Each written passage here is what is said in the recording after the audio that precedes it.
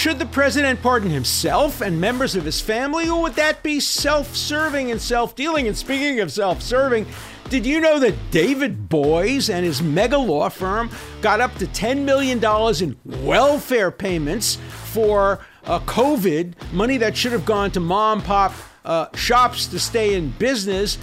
Instead, it went to David Boies. David Boies, who owns a yacht and his firm. David Boies, who owns a winery. Could have sold the yacht, could have sold the winery, and more money would have gone to poor people. So today on The Durst Show, we talk about principles and self-serving actions.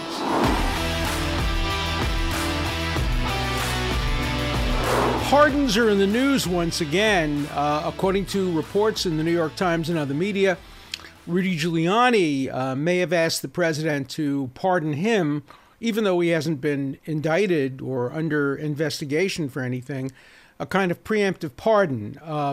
I think Giuliani has denied it, and I don't know whether it's true. But also on other media, there are reports that the president is considering pardoning members of his family and others preemptively. Now, let me first lay out the law and the history of such pardons, and then we can get to the policies. I don't know whether or not the president is even considering these preemptive pardons. There are two kinds of preemptive pardons. One perfectly legal, the other probably not legal. The perfectly legal one is the one that says you're pardoned for everything you've done in the past. Obviously, that was done to Richard Nixon. Richard Nixon was pardoned for all offenses he may have committed while he was president of the United States. That may have cost his successor re-election doing that, but that's a political act. The president, under the Constitution, is entitled to pardon anybody for any offense that's been committed. Let me just read you the language of the broad pardon provision of the Constitution so we know what we're talking about, because in a minute I'll talk about an alleged constitutional scholar who reads from the Constitution but misreads the Constitution and selectively quotes certain portions while deliberately and selectively omitting others. So I'm going to read all the relevant portions of the Constitution. The Constitution says the following: President shall, quote, have power to grant reprieves and pardons for offenses against the United States, except in cases of impeachment. So he can pardon for anything. He can't pardon an impeachment. He can't stop an impeachment. President Trump could not have stepped in and said, hey, Dershowitz, I don't need you to represent me on the Senate floor. I'm just going to pardon myself for impeachment. No, the Constitution explicitly says he can't pardon himself for impeachment, but that's the only thing he can't pardon. He can pardon for everything else. So legally, there's absolutely no doubt he could pardon Rudy Giuliani for any alleged crimes that Giuliani might have committed, or members of his family. If I were Giuliani, I wouldn't be asking for such a pardon or even accepting one, because that almost suggests that maybe he's worried about being prosecuted for any crimes. And I don't see what crimes possibly could have been committed, and I don't think that the Biden administration is going to go after people who are in the Trump administration for crimes, unless they're obvious and overt and clear. But I don't think we're going to see the kind of banana republic approach that we see in other parts of the world, where as soon as the president is defeated, they go after him and his family. I don't think we're going to see any of that. So one kind of preemptive approach, perfectly lawful, is pardon you for everything you've done. There's another kind of preemptive approach which is plainly not lawful. Namely, a president can't say, and I also pardon you for any crimes you might consider doing in the future, or you might do in the future. That just doesn't operate under the rule of law in the United States. A president can't give in advance a person any kind of a get-out-of-jail-free ticket for crimes that are being committed in the future.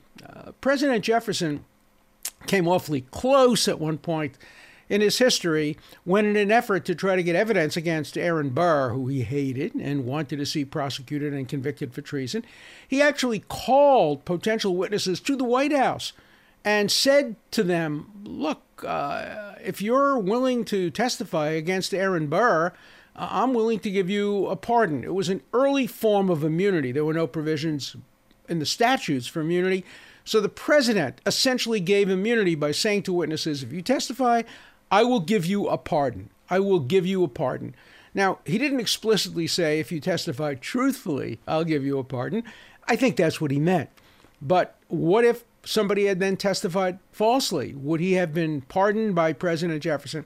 Nobody knows the answer to that because we don't know whether or not people testified truthfully or falsely. But we do know that a president, A, has the power to pardon for anything that has occurred in the past, and that he doesn't have the power generally to pardon for things that will occur in the future. So he could pardon Giuliani. Giuliani might not accept the pardon. Maybe he would. He could pardon members of his family. Don't know whether they would accept the pardon. And then the question arises, the $64,000 question. Any of you who are old enough to remember that show on television, could a president pardon himself? And here's where Professor Lawrence Tribe, my former colleague, continues to miseducate the American public and to mislead them in his partisan zeal. He basically told CNN yesterday that the Constitution is clear that a president cannot pardon himself, and he read from one part of the Constitution, and I'll read from that part of the Constitution as well. It says the party convicted, and that is of impeachment, the party who's impeached and convicted, if President Trump had been impeached, and he had been impeached, but if he had been convicted, no, he was acquitted. The party convicted shall nevertheless be held subject to indictment, trial, judgment, and punishment according to law.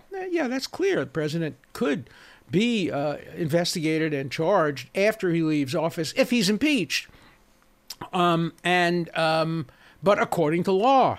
Now, what does the law then say? Well, the law says that a president can pardon people, and it doesn't say he can't pardon himself. So an impeached president can be prosecuted, quote, according to the law. But the law includes the power of the president to pardon, and Tribe deliberately left out of his discussion the part of the Constitution that says the president shall have the power to grant reprieves and pardons for offenses against the United States, except in cases of impeachment. So President Trump hasn't been impeached.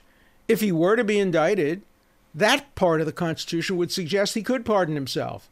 And the other part of the Constitution can't be read in isolation. So, Tribe just goes out of his way to mislead the public so that they will believe his partisan interpretations of the Constitution. Tribe has never seen a provision of the Constitution that doesn't serve his own partisan interests. Tribe also totally misled the public in his description of American history. I think I'm paraphrasing quite accurately when he said that never before in history has a president ever pardoned anybody, not for compassionate purposes, but in order to obstruct justice. Duh. How old is Tribe? He's just a couple of years younger than me. He remembers Lawrence Walsh and the Iran-Contra investigation. He remembers President George H.W. Bush pardoning Caspar Weinberger and others in his administration on the eve of their trial. And I'm sure he remembers Lawrence Walsh, the special prosecutor, the very distinguished special prosecutor, saying that that was an obstruction of justice. So Tribe, go back and read your history. More important, you know your history. Look in the mirror and finally tell the people the truth. Don't mislead them about history. Don't say never before in history when in your memory you probably commented on it. There's probably videotape of you talking about it. You remember vividly that there was a case not so long ago where a president pardoned in order to protect himself from the possibility of being incriminated, and the special prosecutor called it an obstruction of justice. And don't tell the American public that never before has this happened. And Tribe, when you quote the Constitution, quote all the relevant portions of it. If you were a student in my class and gave an exam answer that quoted one part of the Constitution and deliberately left out another part of the Constitution that was equally relevant, I would be generous in flunking you instead of calling you to the attention of the dean for unethical conduct. My God, reading one portion of the Constitution, eliminating the other portion of the Constitution, misleading the American public, and telling them that never before in history has a president granted a pardon not for purposes of compassion, but for self-serving purposes that might have obstructed justice, when you fully knew that that was a lie, when you fully knew that President George H.W. Bush did exactly that in pardoning Caspar Weinberger on the eve of his trial before he was convicted. So please, Professor Tribe, we both taught at Harvard for a long time. I pride myself on telling the truth and being principled.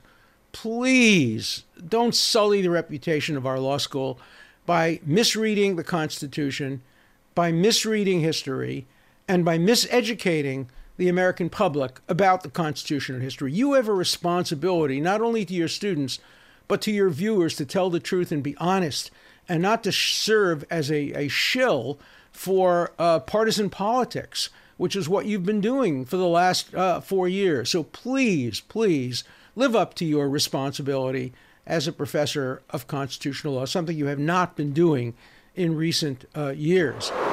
And speaking of people whose ethics should be questioned, today's Wall Street Journal has a large picture of David Boies. You know, I'm at war with David Boies, but let me explain to you why there's a large picture of him in today's Wall Street Journal, not for anything good he's done. He has become the poster child, he and his law firm, the poster child for greed and ethically challenged conduct and behavior. Would you believe that the law firm of Boies Schiller, headed by David Boies, made an application for and received up to $10 million, essentially in welfare funds, about COVID loans, but the loans will, in many instances, be forgiven. This is a law firm whose partners average $3 million a year. Boies himself, in the first part of last year, billed over $30 million. He owns a vineyard in California. His law firm owns a yacht, a racing yacht that we see parked in Martha's Vineyard. What does he do? He comes, and his law firm comes and essentially steals money from poor people. You know, the COVID relief was supposed to be for mom and pop stores who were going out of business. And almost 10 million, as much as $10 million of those funds are given to a law firm that owns a vineyard and a yacht. Sell the goddamn vineyard. Sell the yacht if you want to pay the wages of your employees. The fact that you need to come to the federal government for a handout is outrageous. Give the money back. There ought to be an investigation of David Boies, an investigation of Boies Schiller for the application that they filed. Did they disclose how much each partner makes? Did they disclose that they have a yacht? Did they disclose that Boies owns a vineyard and has a collection of fine wines? Did they disclose that in addition to his home, he owns a very fancy condominium in the Sherry Netherlands Hotel in New York? Did he disclose all of that in the application? Why would the government give money to David Boies and his law firm just to add to their coffers? $30 million of billing from David Boies alone in the first part of the year, over $3 million a partner. How much does David Boies take home every year? 25 million, 30 million, 50 million, 100 million? We need to know the answers to those questions. If you're going to take money from the government, you have to be transparent. And the one thing David Boies is not is transparent about his life, his personal life, his financial life, his legal life. And we're going to get some transparency because, as you probably know, he and I are in a lawsuit, and we will be discovering things about each other, and the public will learn about some of these secrets. But the government shouldn't have to learn about it through a lawsuit. The government should learn about it through public disclosures and filings and investigations. So let's look into why David Boies took money from mom and pop stores that should have been given to them to keep their minimum wage employees getting paid, instead of adding more money so he can buy more yachts and more vineyards and bill at even higher rates. I have no problems with Boies making a lot of money for representing clients as long as he does it ethically, unlike what he may have done in the Theranos case and in the Harvey Weinstein case, when the New York Times fired him for a conflict of interest, because at the same time he was representing the New York Times, he hired some firm of investigators of questionable activities to engage in what many regard as extortion of the very journalists on the New York Times whose paper he was representing, threatening them if they go forward with stories about Harvey Weinstein, that actions will be taken against them. The New York Times not only fired Boies, they had an editorial against him, condemning him as he well deserved. But then they had a friend of his do a puff piece on him.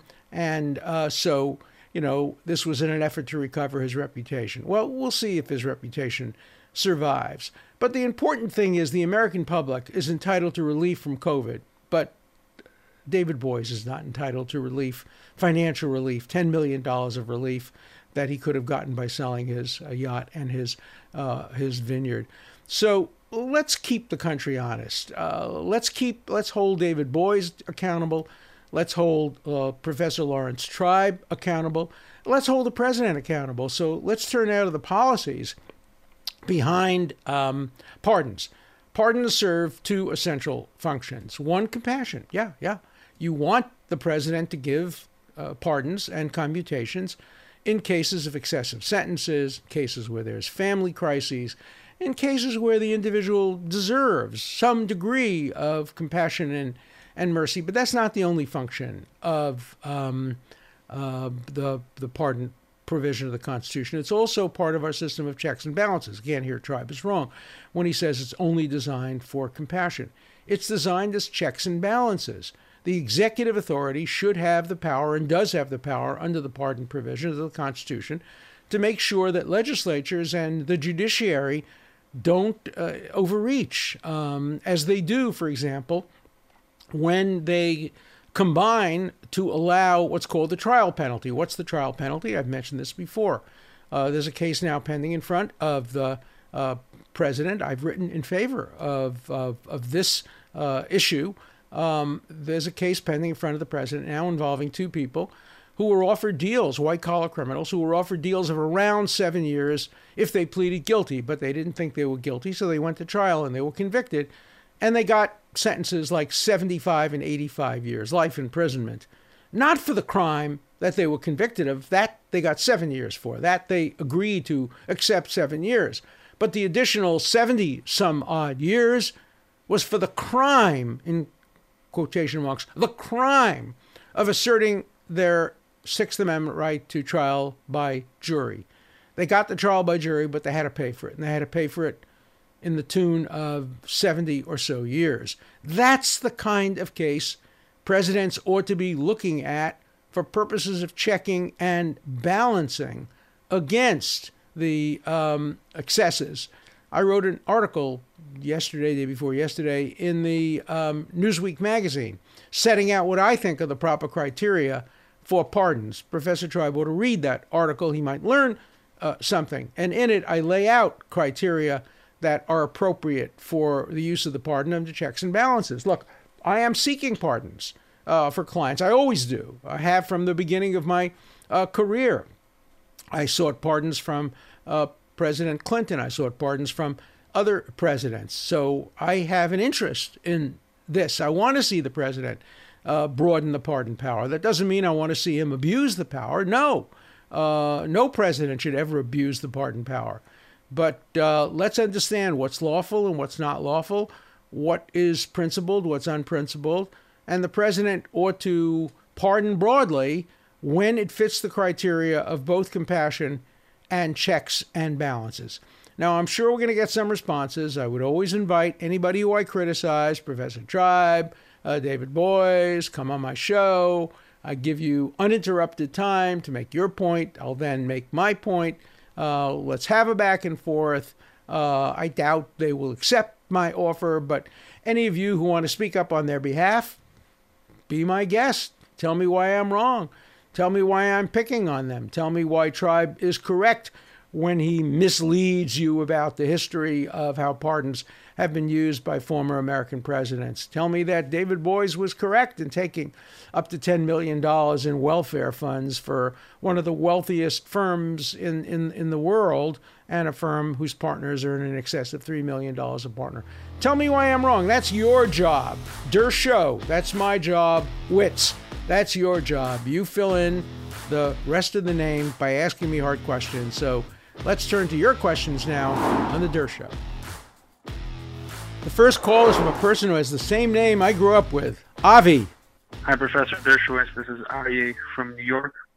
Just wanted to comment on a comment by a caller from yesterday who was concerned that your nomination of President Trump for the Nobel Peace Prize would aggravate Trump critics and would detract from your effectiveness as a spokesperson and an advocate for Israel. My comment would be that the Democratic Party of today is not the Democratic Party of Bill Clinton or Al Gore.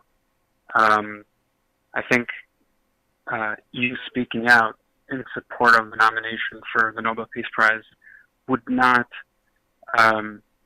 repel that many people on that side of the aisle, as I think may have been the case 10 or 20 years ago. Those are my thoughts, and thank you so much for the show. I love it. Thank you so much, Avi. Very, very thoughtful comment. I don't think I agree with you. I think it will repel a lot of people, will get many people very upset, including probably members of my family and friends. But I don't do things based on whether it will upset people. I do it based on whether I think it's right. And I haven't yet made the nomination, and I want to hear from lots of people, but I very much appreciate your views. Thank you. Our next call is from David. Mr. Dershowitz, this is David Vogels. I think the president was absolutely correct in pardoning General Flynn, and I'm hoping that in the coming weeks he will outdo President Obama and pardon several thousand people. You have a great day, and I'm hoping to hear back from you. Thanks for your call. I share your desire. I hope the president will pardon many people, both on compassionate grounds and on grounds of separation of powers and checks and balances. The presidential power of pardon commutation is extraordinarily important. And there are now, radical Democrats like Professor Tribe who are trying to limit the president's power to a pardon. If they want to go back and amend the Constitution, that's their prerogative. But don't mislead the American public about the pardon power. It's very extensive and very broad, and presidents should exercise it consistent with their role as checking and balancing the other two branches of government. So thanks a lot for your call. Our next call is from John in Texas. Hi, my name is John Starlipper. I'm from Houston, Texas. Professor Dershowitz, I really admire your willingness to take unpopular stances and represent unpopular people. And I hope that if they ever redo Kennedy's famous book, Profiles in Courage, that talks about political courage and the courage to do the right thing, I hope that you're included in that book. And that leads me to ask the question, who were your legal heroes when you were young and thinking about getting into your profession? Thank you so much. Bye-bye. A great question. Thank you for asking it. Of course, I was very influenced by John Kennedy's book, Profiles in Courage. I read it a number of times, and I obviously enjoy reading about people who show that kind of courage. When I was growing up, my heroes were the people who resisted the Nazis and tried to fight back against the Holocaust, the people in the Warsaw Ghetto, the people who stood up to fascism. Of course, in the United States, my heroes were, like so many other people's heroes, Abraham Lincoln, particularly, and others. Clarence Darrow was among my heroes. He was a great criminal defense lawyer who was pilloried, attacked, even indicted for his representation of controversial defendants. But I discovered early in my life that almost all heroes have clay feet. There are no such thing as perfect heroes. And so hero worship is not a good thing. Trying to learn from heroes is a very good thing. And so I very much appreciate your comment. Our next call is from Josh in Maryland. Hi, Professor. Thank you so much for your show. It's so interesting. And one of the things that I love about the show is you try to be balanced in that if you like something the president is doing, you say, this is what he's doing that I think is good. And you criticize him on other things. And one of the things that's so interesting to see, especially in the media and just in society in general right now, is just this level of hatred for the president, for President Trump. He can't do anything right in the eyes of the media and the people that don't like him. And even the things that he's done that has obviously we can both agree on has had a good impact in society, they think he's a racist. They think he's an idiot. They think he's a terrible person. Some would compare him to Hitler. How do you think it gets to that level of hatred, those people that don't like him? How do you think it got to that level? And how do you think the nation as a whole can unify and come together again? Thank you for the show. Great question. I think the fault lies primarily with the media. The media has legitimated this extremism and this hatred. The New York Times, CNN, many other media just present President Trump as a figure to be hated, despised, who can do no right, no wrong. And when people read the newspaper, and the newspapers and the media and television takes this extraordinary one-sided view, then it legitimates people in the street taking the view. You know, it was always the case that you went to a bar at 11 o'clock at night, and after a few beers, people would attack one candidate and defend the other in extreme terms. You expect that after a few beers in a bar.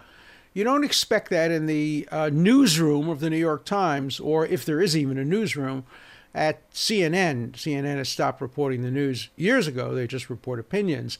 But their opinions are so overloaded and so extremist and so biased. As I've said before, Walter Cronkite could not get a job today in the media because he's too objective and unbiased. I think if I were a journalist today, I probably couldn't get a job in the media because I try to call it down the middle. I praise presidents I voted against when they do the right thing, and I condemn presidents I voted for when they do the wrong thing. You're never going to hear that from Professor Lawrence Tribe. You're never going to hear that from CNN. You're never going to hear that from the New York Times. In those cases, you just look at the name and you know what they're going to say. It's all ad hominem. If it's Trump, it's bad. If it's Biden, it's good. If it's Obama, it's especially good. And so it's all ad hominem reporting. And that's what contributes to the terrible atmosphere we have in this country today, where you can't have rational, nuanced, thoughtful discussions about the pros and cons of public figures. You either have to say they're all pro or all con. There's nothing in the middle, and that's a great tragedy. Our next call is from California. Tom? Professor, in your November 30th show, you said that you felt the courts would set aside a decision by the legislature to choose electors contrary to the vote of the people after the election had occurred. Yet on prior shows, you said the courts had no role in extending the date that ballots could be counted in Pennsylvania because that was the province of the legislature. Since electors are also the province of the legislature, why the difference between the two analyses? Why can the courts interfere sometimes but not other times in what appear to me to be similar situations? Thank you, and enjoy your podcast very much. Great question, the kind of question that would get a student an A on an exam, pointing at an apparent inconsistency, but the consistency is only apparent. The court that can't overrule legislature is the state court. The state court of Pennsylvania can't overrule legislatures under the constitutional provision that gives state legislatures the power to decide how electors are chosen. But the United States Supreme Court has ultimate authority, as evidenced by Bush versus Gore 20 years ago, and it can decide, as between the legislatures of the state and the courts, whether the Constitution is being followed. And my prediction, it's only a prediction, is that if the case went to the Supreme Court, and if a state legislature decided to send its own slate of electors instead of those already elected by the public, I don't think the Supreme Court would accept that use of legislative power after the election. Could be wrong. We never know. Predicting what the Supreme Court can do is always very questionable. The Talmud says that prophecy ended with the destruction of the Second Temple, and anybody who tries to prophesy is either a fool or a knave. And as Yogi Berra put it more aptly, a prediction is difficult, especially about the future, and especially about the Supreme Court. So I take your point, but I do think the court would distinguish between a state court and its own power as the Supreme Court of the United States, applying the supreme law of the land. Our next question is from New Orleans. Mike. In regards to the scientist from Iran who was killed by our intelligence, I'm very glad he's dead. I'm glad he's no longer a threat. I think he was an evil person and part of an evil regime. But I always put the shoe on the other foot test. Would it be allowable to kill someone in America, or arrest someone for that matter, who simply owned a lot of guns and talked quite a lot online, but gave no evidence that there was any active movement on their part to hurt anyone? I think it can be on a slippery slope. I understand there are, rules of war, and it's different than everyday life. But it just raises questions, and I hope that our intelligence agencies had a lot more actionable intelligence that there was imminent threat than just he's developing what we know to be a weapon. And we know that he had intentions or could prove it to justify the killing. Thanks. Another great question. Line drawing always is so difficult. No, of course, it would never be proper to attack an American citizen who just had weapons and went online and talked about the possible use of those weapons. The Iranian scientist is very different. He was a combatant. He was a member, a uniformed member of the Iranian terrorist organization, the Revolutionary Guard. United States and others have designated the Revolutionary Guard as a terrorist organization. They foment terror. They export terror. They have as part of their operational wing Hezbollah, which virtually every country has listed as a terrorist organization. So the man who was killed was a terrorist. He was a combatant. And when you're a terrorist and a combatant, the threat doesn't have to be imminent. It can be longer term. So if there were a terrorist organization in the United States, a designated terrorist group, and there was a scientist who was helping to develop nuclear weapons or any other kind of weapons, yeah, that person probably could be arrested. Remember, too, the use of targeted assassination is the last resort. Nobody could have arrested this scientist. It wouldn't have been possible to try to issue an indictment, order him to be extradited from Iran. They would have laughed at it.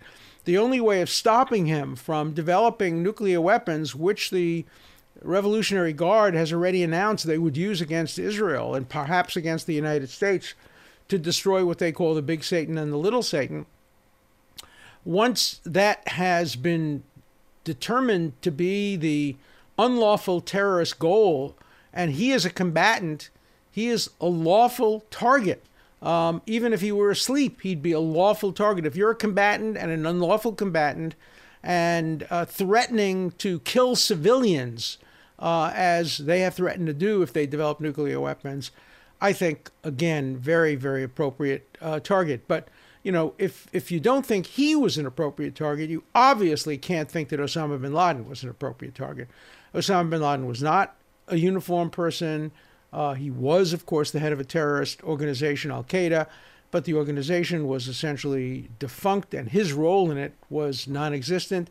He was hiding away in a retreat. He had no contact with the outside world. Any phone call he tried to make would have been picked up by intelligence. So the killing of Osama bin Laden, which many people think was justified, including the people who organized it, Obama and John Brennan and others, was a revenge killing, was bringing him to justice for the terrible, terrible things he did to American citizens, innocent people, men and women, on 9/11. He surely deserved to die and deserved a special place in hell for what he did.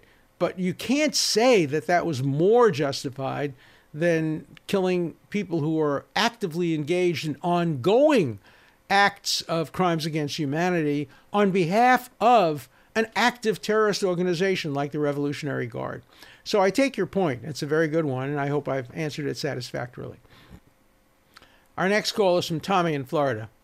There's a lot of talk right now in the media about possible preemptive pardons for Giuliani and the Trump family, etc. And I understand the concept of pardon. If you've been convicted of a crime, you can be pardoned. But what on earth is a preemptive pardon? Thanks. Great question. Of course, earlier in the show, I discussed two kinds of preemptive pardons, one of which was legal, the other of which was almost certainly illegal. The illegal one is you're pardoned for any crime you might commit in the future. That's a kind of green light to commit crimes, a get out of jail card free, a license to kill. Surely that shouldn't operate. Intelligence services certainly give that license to kill. Any of you remember James Bond film? It wasn't fictional when 007 had a license to kill. Obviously selective, used only in extraordinary cases, but there are some extraordinary people who do have a license to kill, but not through the pardon power.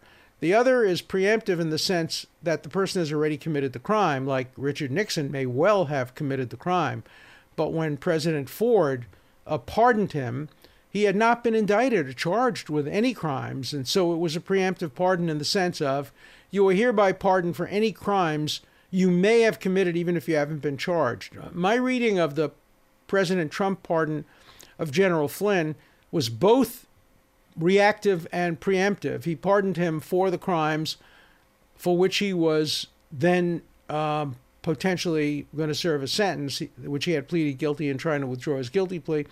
But I think the pardon also included other crimes he may have committed, which he hadn't yet been charged with, in order to make sure that the government, the prosecutors, didn't go after him and kind of redefine the crime, the lying, the untruthful statements, and turn it into, say, a perjury prosecution instead of a prosecution for lying to the FBI or vice versa.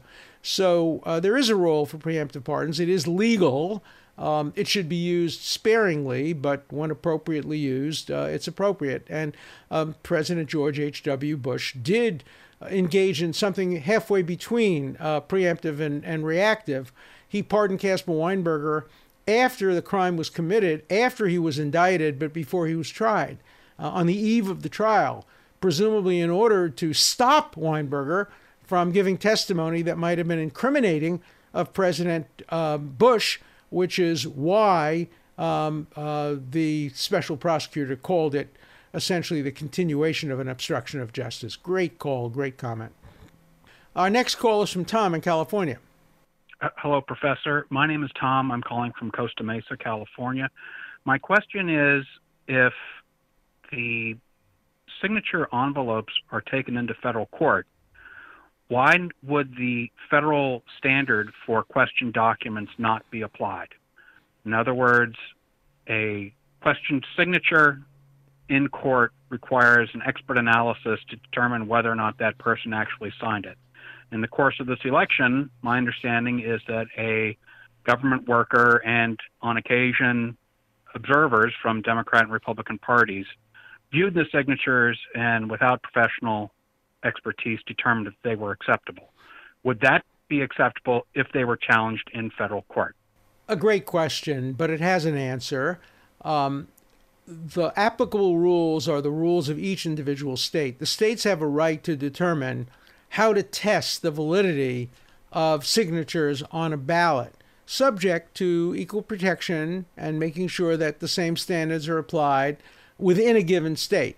But it would be up to state rules of evidence, not the federal rules of evidence, even if the case went into federal court. At least that's my understanding of an area of law that has rarely been tested in the courts. But great question. Boy, we're getting a real law school seminar today. These questions have been fantastic. Please keep them coming. Our last call is from Alan in Florida. Hi, Alan. Can you compare today's divisive time to the 60s that we can both remember, or another time in history? And how can we repair as a nation and find solutions if the red and blue team have two different realities and don't even agree on the problems? Thank you very much. I think you're doing a great job, and I love the Dersh. Bye-bye. Thank you for a great question. That question lies at the core of this show and what we're trying to do and how we're trying to bring people together and substitute rational discourse for just screaming and yelling and name-calling and ad hominem attacks on each other. I can think of 3 times in our history that we've had divisions like this. Obviously, the run-up to the Civil War and the Civil War. We've never had a division like that. I hope we never will. Hundreds of thousands of Americans on both sides died in the process. Many more were injured. It traumatized the country. And it ended up with the 13th, 14th, and 15th Amendments, which are most important parts of our post-Constitution amending process. So that was the most divisive time in our history. It had to be resolved, tragically, by a war. I've often thought, what would have happened instead of going to war if the South had simply seceded, not attacked Fort Sumter, had simply issued a declaration saying we secede, we're no longer part of the United States of America, reading from the Declaration of Independence when in the course of human events it becomes necessary. Would there have been a war? Would Lincoln have attacked and invaded the South? Nobody knows the answer to that question, obviously. The second most divisive time in our history, I think, occurred during the 1960s and early 1970s when I was a young assistant professor of law and professor of law at Harvard and represented a lot of people who were in the anti-Vietnam War movement. I was part of the anti-Vietnam War movement. I didn't think it was a war that we should be fighting and sacrificing American young people for, and I defended a lot of the people who didn't want to be drafted, etc. It was very divisive, and there was violence. The Weathermen engaged in violence, and some of the people who engaged in violence are now heroes. One of them is teaching at Columbia. One of them, I think, is teaching at Chicago. These were criminals who planted bombs and made bombs and either threatened to kill people or actually killed people, and now they're heroes of the hard left. I've never understood that. If the shoe were on the other foot, if these were fascists who were blowing up buildings and engaging in violence on behalf of some fascist philosophy, would Columbia hire them after they served their sentence? Would the University of Chicago hire them after they served their sentence? Would President Obama have befriended them? I don't think so. So they don't pass the shoe on the other foot test. But that was an extremely divisive time.